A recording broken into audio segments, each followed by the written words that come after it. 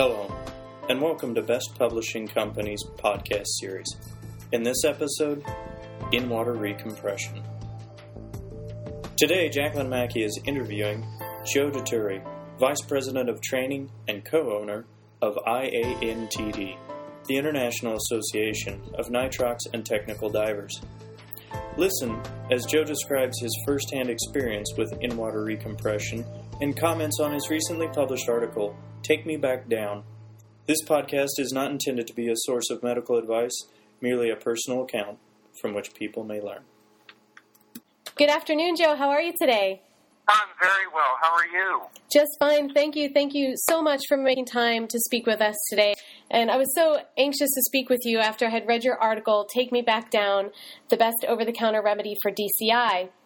I found your article so interesting and helpful in giving me a better understanding of when and why someone might consider in-water recompression and actually how it works. In that article, you tell your personal story about diving in a remote location and how upon surfacing, you had DCS symptoms.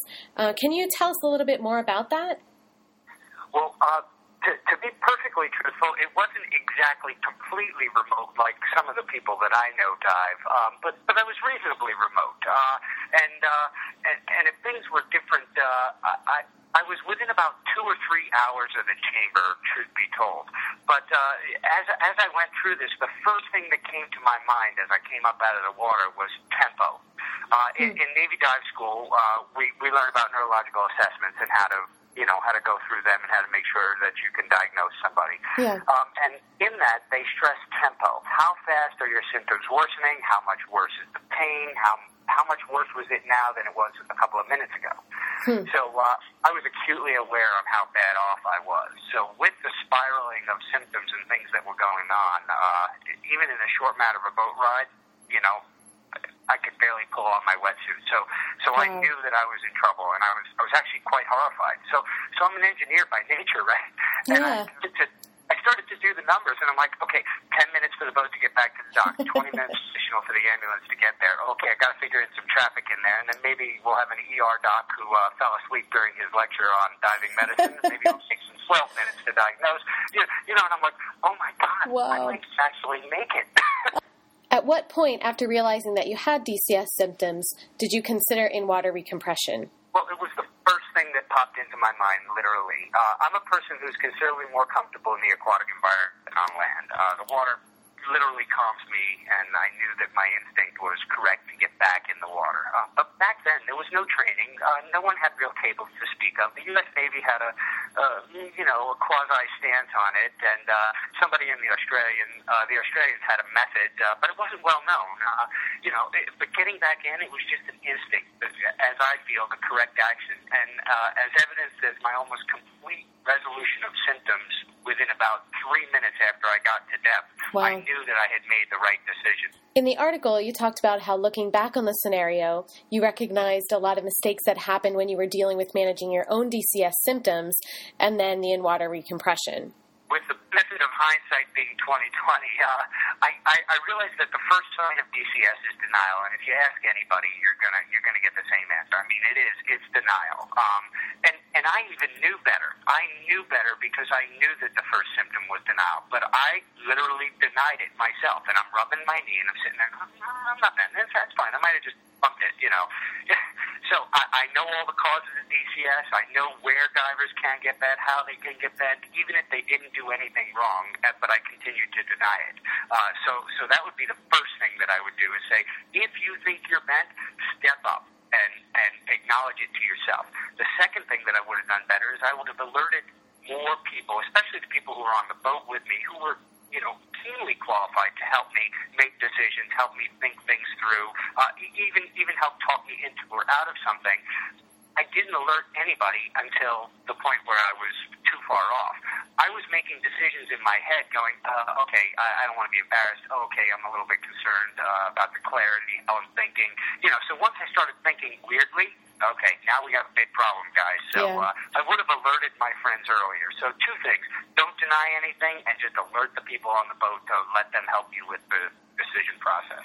Oh, that's great. That's great. And a piece of that, I'm sure, is also you having the background knowledge of educating yourself before ever even getting in the water on DCS symptoms, so that you did recognize that in yourself, and then you could be honest with yourself about what was happening. Yeah, I think if I would have done that, it would have been much better. I mean, I knew them; they were in the back of my mind, but like I said, I just denied it. And honestly, it's systemic in the diving community. It's perceived as bad to be bent. You got bent? Ooh, that's bad. You must have done something wrong. Well, there is nobody in the world that can tell you what causes DCS, and trust me, I've talked to all these guys. If we knew the exact cause of DCS, we could prevent it, but we don't. Is the simple answer. So. Some days you might get bent doing one dive, and the next day you might not get bent doing the same exact dive. So, people in the diving community just need to let off somebody that might have gotten bent. Don't press them. Don't embarrass them. They got bent. It was their turn in the barrel. Okay, next. Let's move on. Now, you are having a conference or symposium later this year called In-Water Recompression Controversies, and it's a symposium and educational event, and part of that is where you're going to be talking about in-water recompression as an option for DCS, as well as educating people on DCS symptoms. Can you tell us more about the event? Yeah, thank you for asking. Appreciate it. April 28th and 29th is the actual symposium of 2014, and then the next 3 days until the 2nd of May will be the follow-on in-water recompression training. Now, we basically decided to host this symposium because people are doing in-water recompression. I'm alive today because of in-water recompression. Divers are pretty sure they know what the right thing to do is, and they know whether they're far enough away from a chamber. Look, in-water recompression is not the answer if there's a chamber at the end of the pier. But in my case, as I did the math in my head, it was just too far away and I wasn't going to make it. And who knows better than you?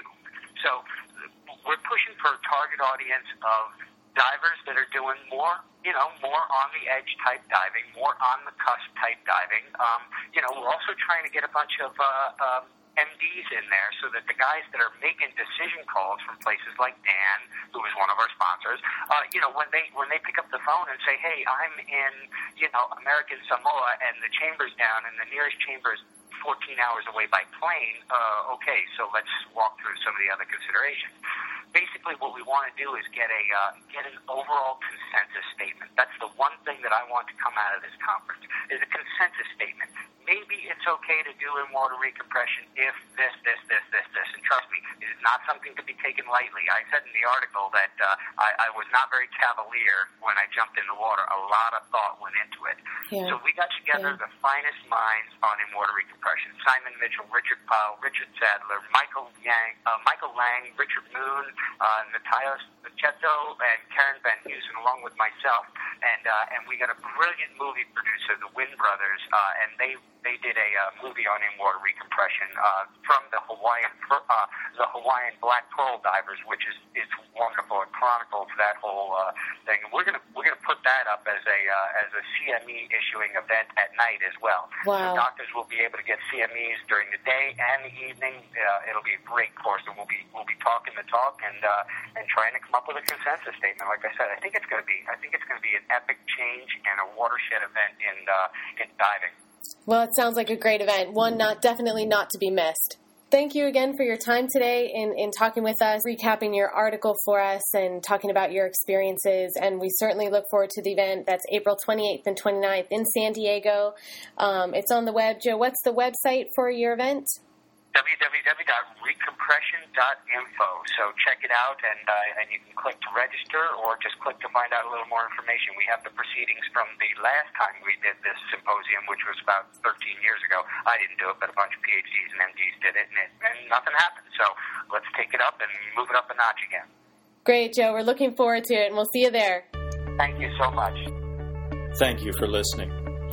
To read this article, and many more like it, as well as books on decompression sickness and diving medical issues, please visit Best Publishing Company's website, bestpub.com. Again, that website is www.bestpub.com.